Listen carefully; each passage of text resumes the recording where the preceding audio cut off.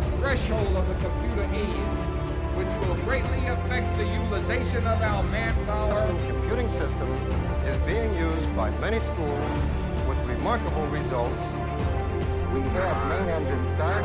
4, 3, 2, 1, 0.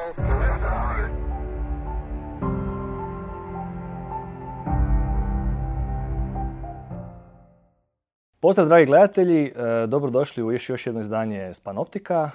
S nama je danas kolegica Anela Husković, solution arhitektica za Data and AI iz Microsofta. I današnja nam je tema umjetna inteligencija narodu, odnosno da prokomentiramo trenutno stanje umjetne inteligencije, za što je ona dovoljno zrela da se koristi, koje su njezine ograničenja, koje su njezine neke popularne primjene iz industrije i slično. I zapravo da generalno ispričamo o cijelom tom nekakvom buzzwordu koji je umjetna inteligencija trenutno, pogotovo u tehnološkoj sferi, ali mislim da to i nadilazi tehnološku sferu. Svi umjetnu inteligencijom kao nekom panaceom pokušavaju riješiti možda probleme za koje nije optimalna, jel? Pa evo, Anela, dobrodošla još jedanput. I drugi put. Daj nam malo ispričaj kaj ti to zapravo radiš, kako si zapravo postala solution architect za Data and AI u Microsoftu. Siguran sam da postoji duža verzija te titule, ali... Kratko ću. Kratko. Pa znači, ja sam završila FERT u Zagrebu i onda sam išla u Francusku na doškolovanje. I tamo sam se zapravo prvi put upoznala sa umjetnom inteligencijom. Tu sam studirala na FER-u robotiku i tu se na neki način dotičeš umjetne inteligencije, ali tek kad sam otišla tamo, onda sam upisala predmete machine learning, big data i tak dalje. I od tamo sam otišla u Njemačku BMW, u njihov R&D department, raditi kao data scientist i tu sam shvatila da je to stvarno nešto čim se ja želim baviti. I onda sam tu imala neku prekretnicu da li zapravo želim ostati data scientist stvarno skroz tehnički ili bi ipak htjela malo više raditi sa korisnicima i tak dalje. I na kraju sam završila u Microsoftu i na ovoj poziciji solution arhitekta. Zapravo moja uloga je da razgovaram sa korisnicima, razumijem njihove potrebe i sa druge strane isto tako imam tehnički tim koji onda kasnije to što zapravo izarhitektiramo, oni mogu izdeliverati. Znači imaš zapravo nekakav umbrella view na Tako je. To je poanta da znaš i biznis i onda mapira tehnologiju na to. I trenutno radim najviše sa government korisnicima u zadnjih godinu dana jer tu smo vidjeli baš boom od kako je korona krenula. Jako je puno, kako bi rekla, nekakvih taskova koje moraju raditi, tako da recimo robotizacija, botovi, da se smanji korisnička podrška, koliko su oni opterećeni i tak dalje, automatizacija raznih procesa i to.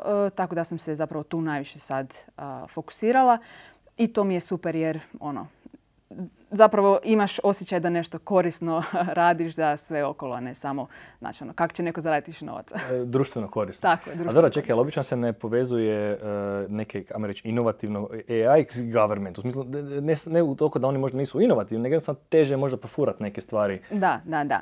Gle, mislim, ja radim na CE regiji, znači Centralna Istočna Europa, to je 36 zemalja ili 33 zemlje.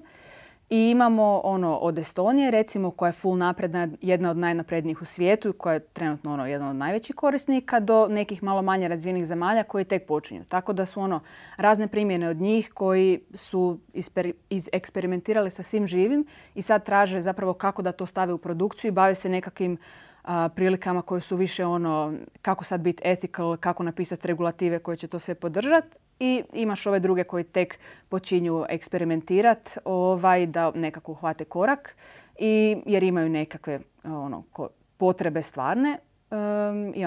Neki imaju stvarne potrebe, neki samo žele koristiti AI tek toliko da mogu reći da imaju nekakav AI i tako. Mm-hmm.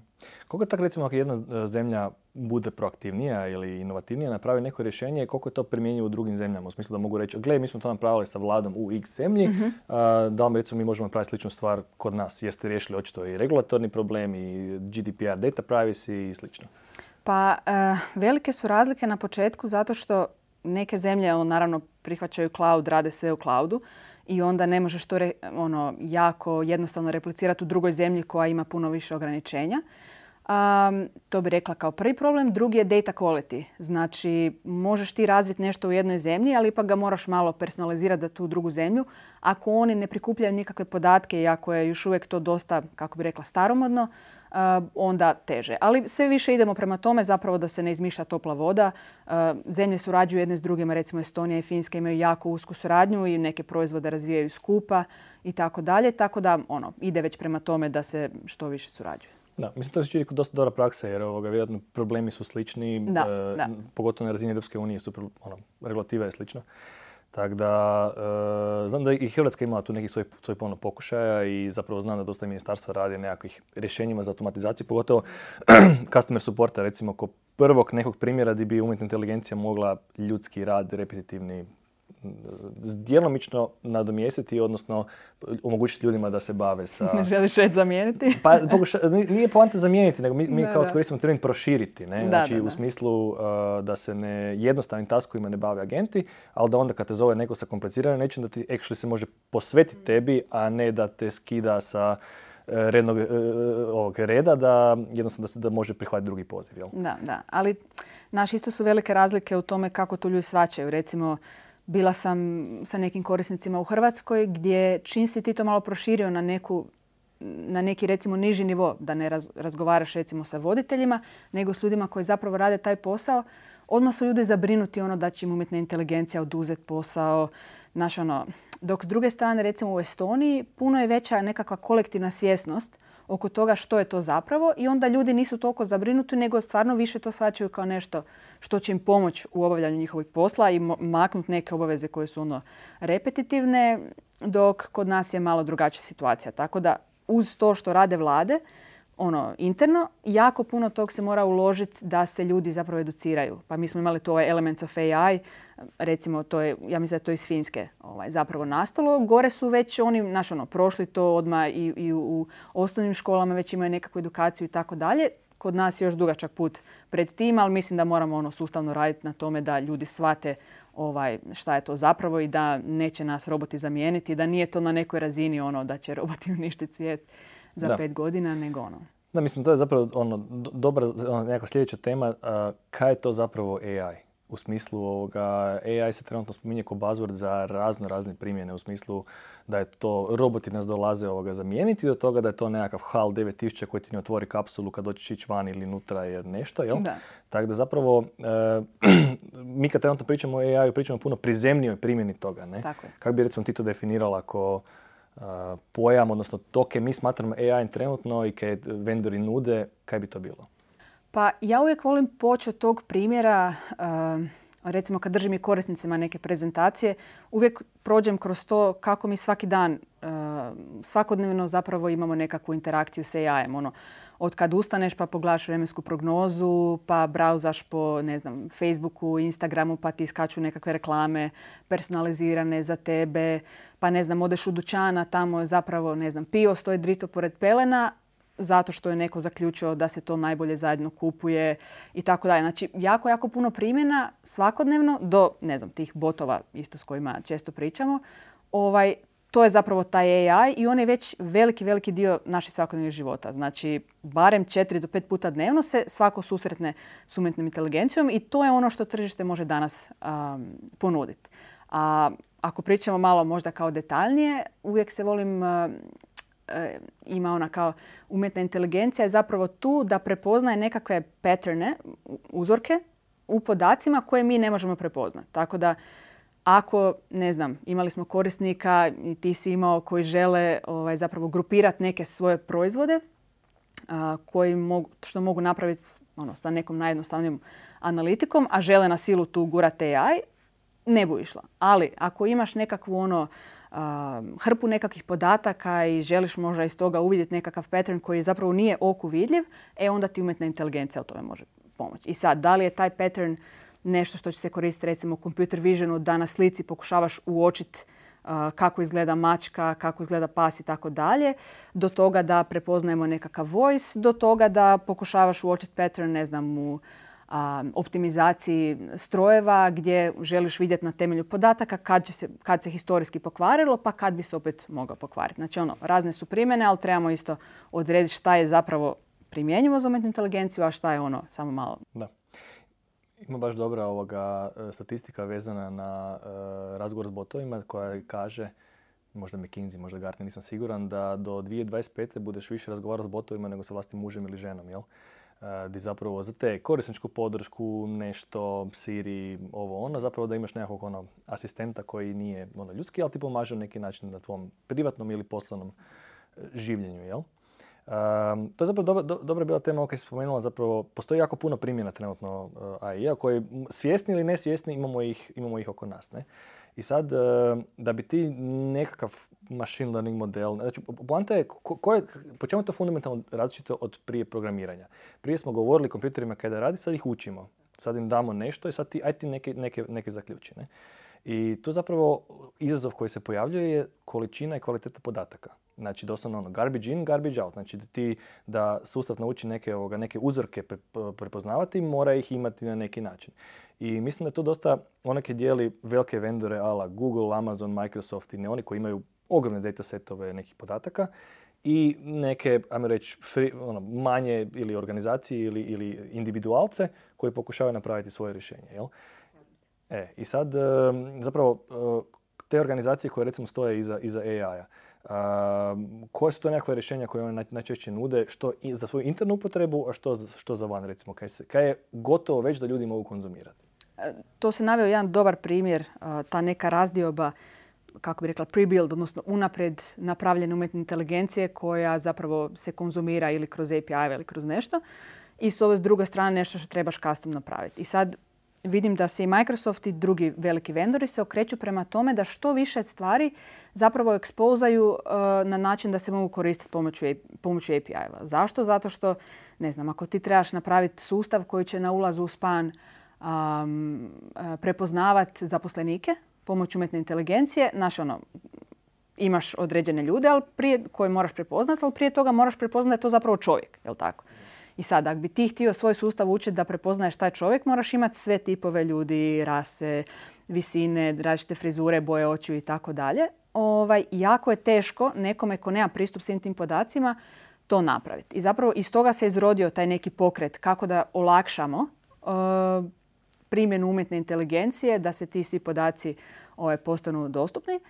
A sad u zadnje vrijeme vidim da i neke stvari koje su bile zapravo nezamislive, recimo do prije godinu dana, gdje si ti da bi, ne znam, napravio nekakav fraud detection za banke ili predictive maintenance za bilo kakva postrojenja, zapravo morao to skroz customizirano raditi jer nije bilo nešto na tržištu što bi samo mogao uzeti i staviti svoje podatke unutra, do toga da zapravo čak i sad kompanije koje su radile tako neke specijalizirane softvere su prikupile dovoljno podataka da mogu napraviti relativno generaliziranu umjetnu inteligenciju. I baš vidim da sve ide u trendu toga prema tome da jako puno servisa se zapravo ekspoza na takav neki jednostavni način koji onda svi mogu koristiti i na taj način omogućiti i mi to zovemo citizen developeri.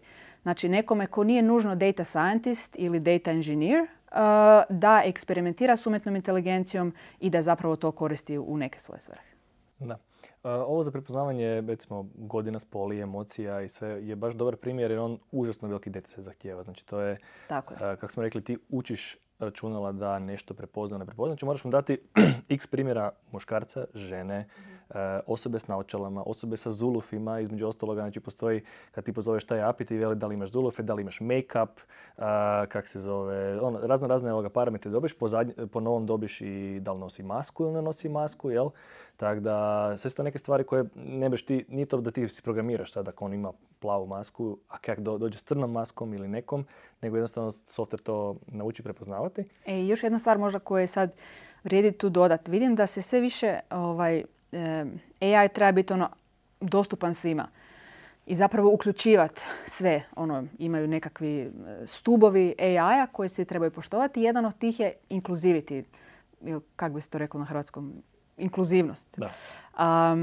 I sad što se tiče pogotovo ljudi koji imaju recimo imaju nekakve specifičnosti na licu, imaju nekakve specifičnosti u govoru koje inače generalno umjetna inteligencija možda ne bi prepoznavala. Sad sve te kompanije idu još i korak dalje. Znači ne samo da prepoznaju svakakve oblike lica, nego i specifična lica ili specifične glasove koji možda imaju za ljude koji možda imaju nekakve poteškoće kako bi se svi uključili. Mislim da je to baš super. I da možda prije tog nismo ni razmišljali na taj način, da li smo inkluzivni prema svima, a sad nas ovo na neki način, umjetna inteligencija nas je natjerala da postanemo više inkluzivni. Mislim, umjetna inteligencija mora slijediti iste društvene norme kao prava inteligencija i onda kao takva mora biti osjetljiva na neke stvari. Jednostavno, kako smo rekli, garbage in, garbage out. Bila je situacija gdje ja mislim da je policija u Americi koristila nekakav takav AI sustav zapravo da prepozna osuđivane ili možda bjegunce na security kamerama koja je bila je biased do razine da su u Senatu raspravljali da li to policija uopće smije koristiti ili ne smije. Tako da je dosta bitno da kogod... Uvijek se postavi pitanje ko je zapravo kriv ako taj model donese krivu odluku. Ne? Znači da li hoćemo staviti taj model u zatvor sljedećih 50 godina jer je bila zločest ili kriva firma koja ga napravila ili tvrtka koja ga implementirala ili nešto i to je mislim da je dalje ongoing tema, to se ne bu tako lako riješilo i to je vezano i na samovozeće aute i sve ostalo.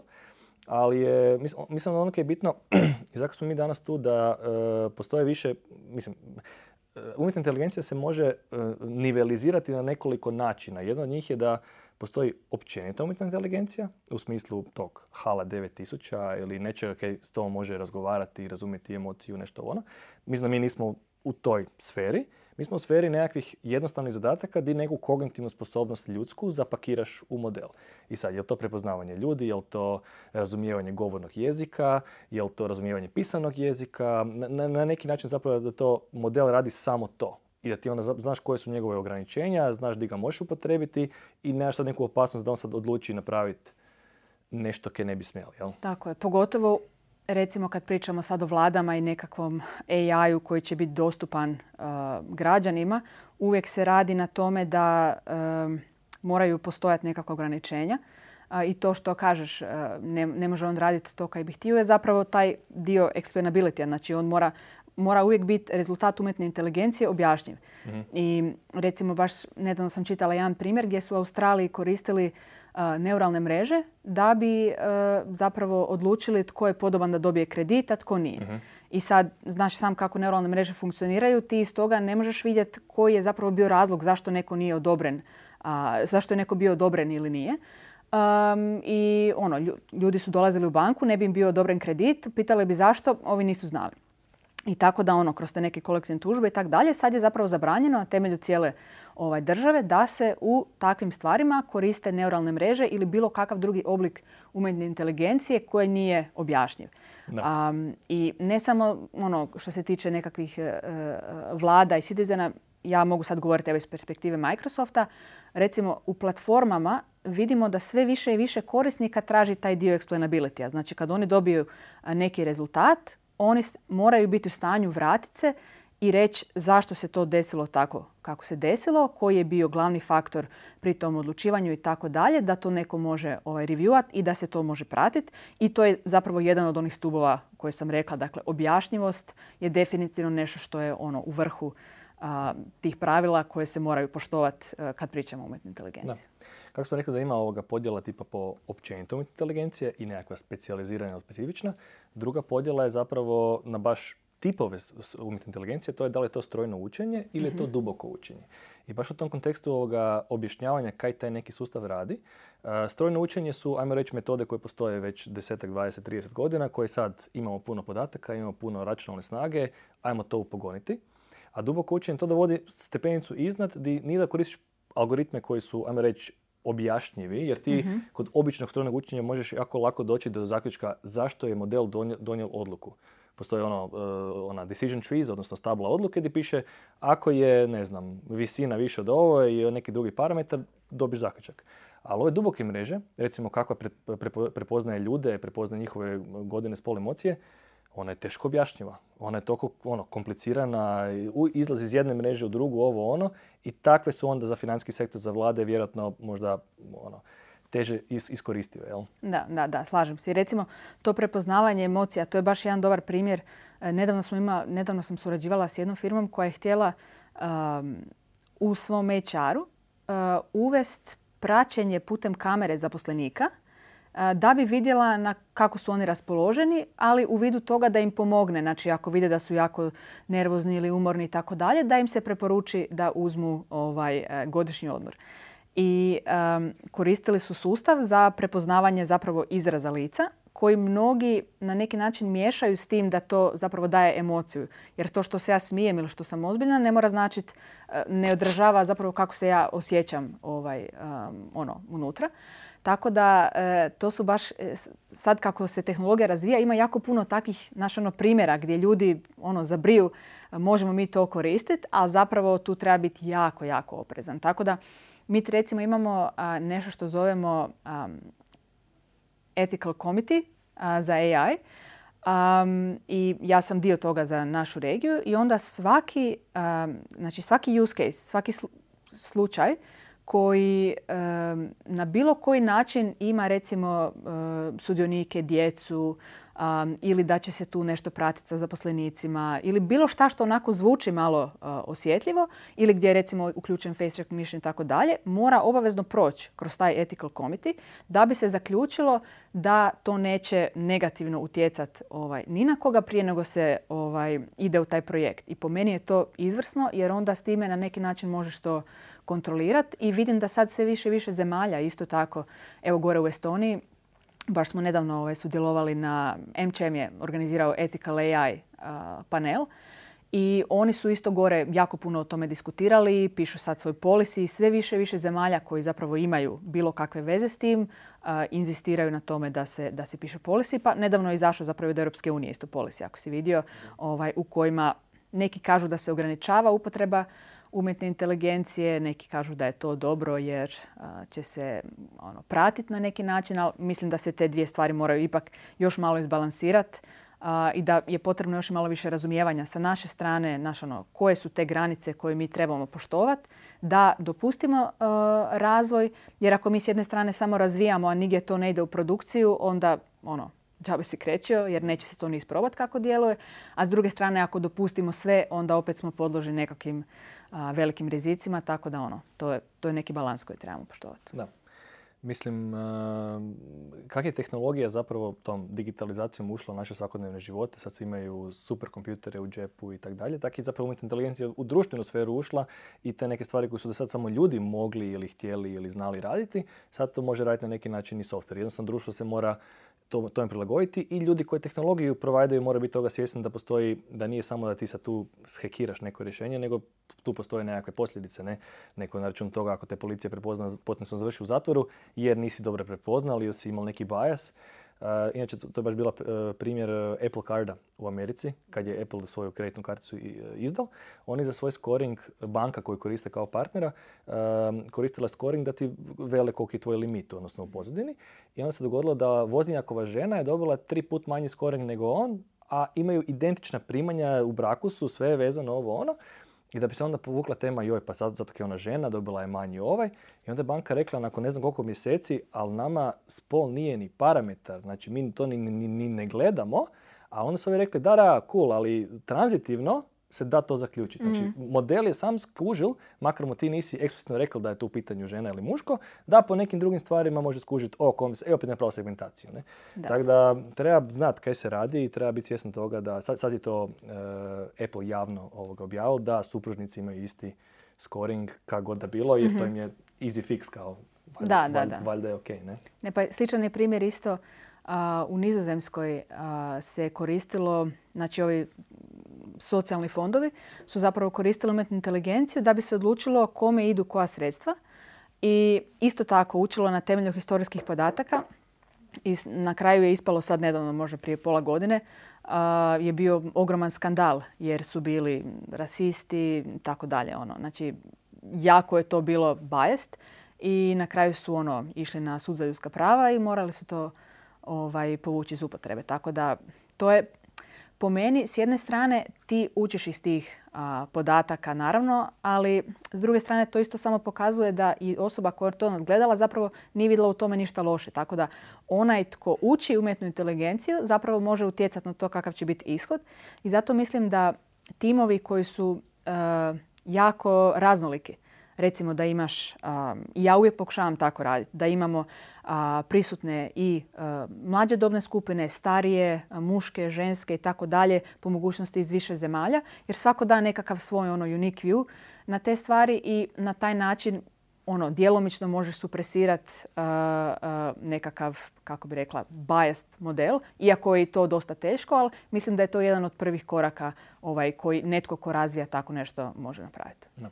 Mislim, bilo koji raspravi o umjetnoj inteligenciji, takve teme se uvijek povuku, jer jednostavno to je trenutno takav društvena zbilja da se jako pod povećalom gledaju sve nekakve odluke koje donesu stroj, bilo to zbilja strojno učenje, bilo to nekakva druga automatika, ali činjenica je da je dosta koristi izašlo korištenje umjetne inteligencije, pogotovo kad ljudi ni ne znaju, od automatskih prevođenja na 100 jezika do stvari koje su ljudi prije morali raditi ručno ili jednostavno nisu mogli. Znači, sad odeš na put i imaš aplikaciju sa sobom koja ti pričaš i ona ti u realno vrijeme to prevodi na nešto drugo. Ili onaj Google Translate koji poslikaš meni u Češkoj koju pivu hoćeš i on ti automatski to prevede na hrvatski. Ok, u Češkoj još imaju latinicu, ali tipa neke druge zemlje s ćirilicom, automatski ti na latinicu stavi. Ne? Tako da stvarno je, upotrebe su impresivne. Ali baš tu, recimo, dobar je uvod za priču kako zapravo iskoristiti umjetnu inteligenciju. Znači, pričali smo o tome da imamo velike firme ala Google, Microsoft, Amazon i slične koje sjede na podacima, imaju milion inženjera i poslovnu potrebu u konačnici da iskoriste te podatke. A s druge strane imamo solo entuzijaste, data scientiste, developere, nešto koje neke rade i koji često to rade iz neke svoje fore, tipa deepfake-ove, koje neko napravi prebacivanje face zato jer može. Ne? Kak se zove, kak se ta dva svijeta spoje u smislu, kak recimo neka manja organizacija, kaj ona može s tim svojim podacima napraviti i kak ih iskoristiti?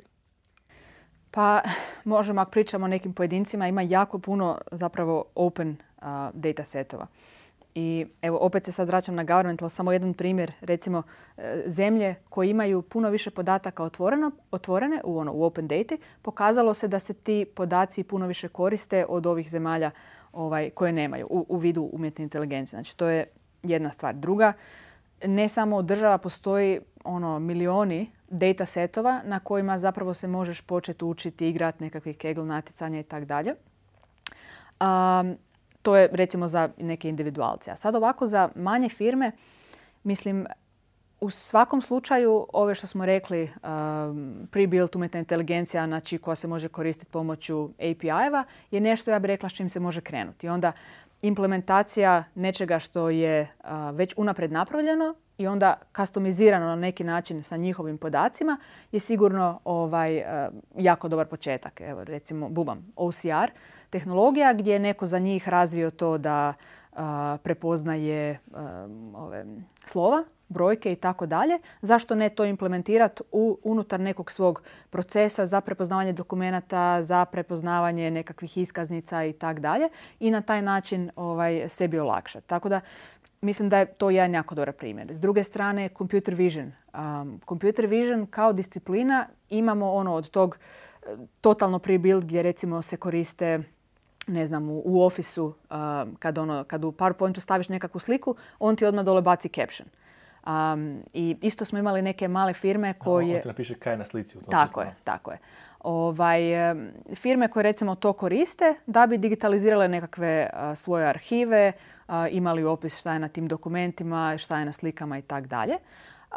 Do toga da možeš nekakve ozbiljne aplikacije s tim napraviti ako ćeš na neki način customizirati sa dijelom svojih podataka i do voice-a. Recimo glasovni nekakav speech to text, text to speech je nešto što vidim da je baš doživjelo procvat. Pogotovo, mislim, naravno i s razvojem tehnologije koja je napokon počela uključivati ove naše jezike u to, pa do one super aplikacije koje si mi ti pokazivao. Zapravo vidim da sve više se ide prema tome da sad nisu samo botovi u igri, nego botovi koji su zapravo voice enabled, imaju nekakve glasovne mogućnosti, a tu ne treba ne treba previše podataka, recimo to tako. To je već istrenirano unaprijed za određeni jezik, pa sad čisto ako ti imaš recimo, ne znam, nekakav mali biznis i baviš se nekakvom specijalizacijom, recimo doktorskom, onda možda ćeš trebati malo unaprijediti taj sustav da pohvata te termine koje su specijalizirane, ali osim toga nema tu nije neki veći obim posla da se to zapravo uključi. Tako da mislim da bi se moglo krenuti od tih servisa koji su unaprijed napravljeni da se dobije nekakva korisna, zgodna aplikacija. Da. Mislim, samo osvještavanje ljudi da to već imaju u svakom... Meni je killer feature u PowerPointu automatsko titlovanje. Znači, ti kad držiš prezentaciju, ti upališ gore automatsko titlovanje i sad trenutno mislim da na hrvatskom ti ne podržava, znači moraš pričati na engleskom, ali ti može automatski to kaj pričaš titlovat i onda još prevesti na hrvatski.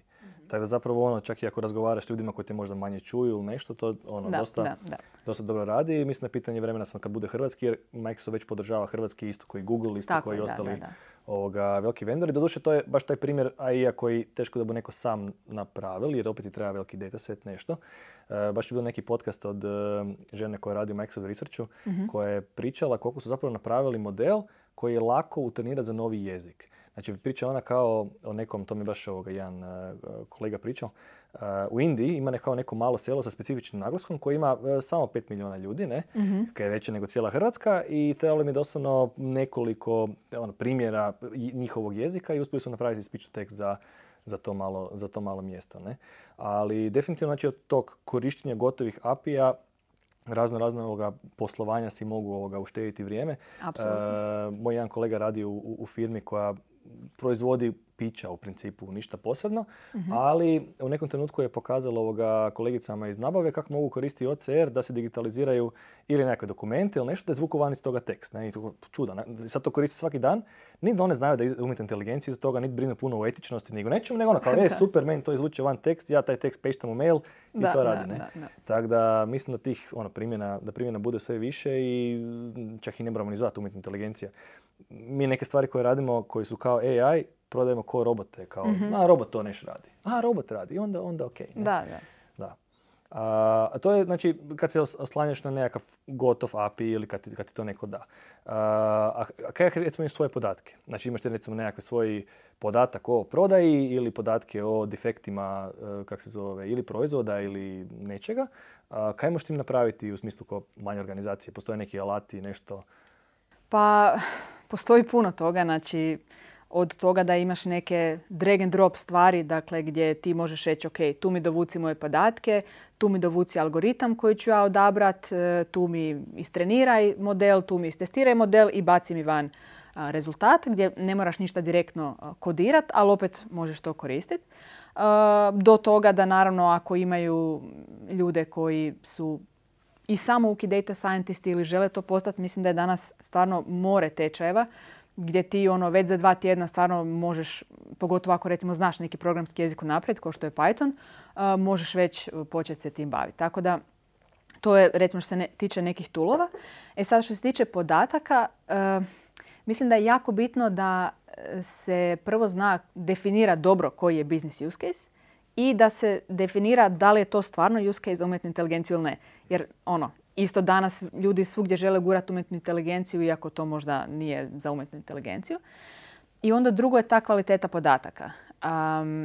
Treće, ja bih rekla da moraju biti spremni na nekakvo eksperimentiranje, pogotovo ako to rade sami, i da moraju biti spremni na to da će možda njihov algoritam biti bez veze i neće dobiti nikakav rezultat. Zato ja recimo iz iskustva znam da moraš uvijek zadati nekakve KPI-eve i nekakav timeline. Jer ako ti kažeš ok, idem sad ovo isprobavati, a ne kažeš isprobavat ću to 2 mjeseca, nego kao isprobavat ću dok ne uspije, ti fakat možeš eksperimentirati u nedogled. Tako da je to jako bitno, da se zadaju nekakve KPI-eve, da imaju nekoga koji je subject matter expert, znači nekoga koji je prije radio na tome što sad žele. Evo, opet se vraćam na taj primjer predictive maintenance, znači ti ćeš dobiti nekakav set podataka. Ali data scientistu to zapravo ništa ne znači. Znači, sad što ću ja dobiti da je tam temperatura neke mašine između, 50 i 100 stupnjeva i onda dobijemo odjednom vrijednost 10. Ja ne znam je li to zapravo da mašina može imati vrijednost 10 pa znači da je pokvarena ili da je to nekakvo krivo mjerenje i tako dalje. Tako da u tom smislu jako je bitno da i subject matter expert zapravo sudjeluje u tome što će se izrađivati i onda je sve na eksperimentiranju. More toolova, neću sad promovirati Microsoft, ali mislim da stvarno imamo super toolove, pogotovo tako za neke emerging data scientiste i kompanije koje se tek žele početi im baviti. Dobro si mi sjetila, radili smo na jednom projektu data scientisti. Uspoređivali smo tipa marke vozila, tipove auto za nešto i oni ne znaju Škoda Octavia, kakav je to tip auta? Je li to limuzina, je li to mali hatchback, je li to kombi? Ne znaju jer kao auti, pa vozi, ima 4 kotača i vozi. Ne? Tako da, mislim, definicija data scientist je zapravo da bude kao da sjedi na 3 stolca. Ne znači da zna i programirati, zna matematiku i algoritme statistike i da zna malo o domeni. Ali u praksi zapravo fakat ti treba neko ko je to ili radil već ili zna više o toj temi i onda da ga može pitati jer na kraju su to samo podaci manje više kad se to zbroji i oduzme. Ono što je interesantno, mislim, kad volimo ljudima ponavljati zapravo da očekuju da ako ti kreneš u neki data science machine learning projekt, da 80% vremena je čišćenje podataka i priprema, 10% je možda treniranje, a 5% je možda stavljanje u produkciju. Ne? Znači, to je doslovno podaci moraju, garbage in, garbage out, to smo ponovili već par puta, podaci moraju biti reprezentativni, bez nekakvih međuzavisnosti nešto, tako da treba si uzeti vremena, ali bottom line je da bilo ko sa bilo kojim računalom sam nešto može napraviti neki od tih modela. Bez nikakvih troškova, kao imam kompjuter tu, imam podatke i si neke napraviti. Slažem se. Samo kaj je forak, imaš više razina kak možeš s tim eksperimentirati. Znači prva razina je, postoji gotov API, ja ga zovem, ja neke radim i vidim da umjetna inteligencija radi. Drugi korak je, koristim taj AutoML od cloud providera di stavim ja podatke, a onda on proba skužiti kak najbolje riješiti problem. A onda, kak se zove, idem ja rješavati sam, znam dovoljno data science da to napravim. Ne? Tako da, dosta je to demokratizirano, ajmo reći. Ne? Je. I ono što sam rekla, opet bi stavila naglasak, treba se biti spreman ući u to, bez očekivanja da će to raditi s prve ili da će to riješiti sve probleme. Mislim da je to neki glavni problem koji ja vidim kad pričamo sa korisnicima i ovako općenito. Ljudi očekuju da će to odmah raditi. Znači, to je AI, ja sad imam tu ove podatke i to mora meni dati neki output i mora mi to predvidjeti nešto. Ali to je zapravo, u 50% slučajeva to neće uspjeti. I ako se ulazi sa tom premisom, onda to mora se shvatiti kao nekakav put prema eksperimentaciji, prema nečemu. Ako zaključiš da se došlo do nečeg korisnog, onda idemo dalje s tim. Inače je jako teško isto dobiti commitment recimo od korisnika što se toga tiče. Znam da sigurno ti se isto baviš time pa znaš, ljudi očekuju da mi možemo staviti to će biti 98% precizno ili to će raditi tak i tak. To jednostavno nije moguće dok se neko ne pozabavi time i ne pogleda te podatke jer oni kaj valjaju, a to, kak si rekao, to je 80% posla, kužiš. Tako da to isto neki veliki, mislim, nije problem, nego jednostavno nedostatak znanja i upućenosti u samu temu i nešto na čemu mi trebamo, koji se time bavimo, aktivno raditi, da zapravo educiramo korisnike i da širimo tu svijest oko toga. Ne mislim da to full bitno, znači organizacija mora biti spremna da je to jedan dio da se moraju oni investirati, ne samo lovu, nego neko vrijeme i da razumiju kaj dobivaju od toga, da im to bude dovoljno bitno da vide svoj neki gain u konačnici s tim algoritmom, jer tipa mi hoćemo da to radi. Pa koliko? 100%. 100% ništa ne radi dobro. Aha, ok, onda koliko posto? I onda mi velimo, ok, imaš preciznost i recall. I sad, kaj od toga te zanima? La kombinacija toga dvojeg ovog, poanta je samo znači da se definira koji problem rješavamo i kaj bi nam bilo zadovoljavajuće. Jer recimo ljudi ni ljudi ne ljudi isto griješe. U smislu kao i ljudski radnici budu napravili pogrešku. Samo kad u tom slučaju boš rekao ti Pero, sad si pogriješili, sad to treba ispraviti. U slučaju AI je, ok, trebamo ga dotrenirati ili trebamo neki novi edge case podržati, ali je jednostavno iterativni proces, ajmo sad biti to malo bolje, budemo još neku funkcionalnost dodali, jel? Da, slažem se. Ali mislim u isto vrijeme to je sve relativno novo. Mislim, ja sa 5 godina iskustva sam stručnjak.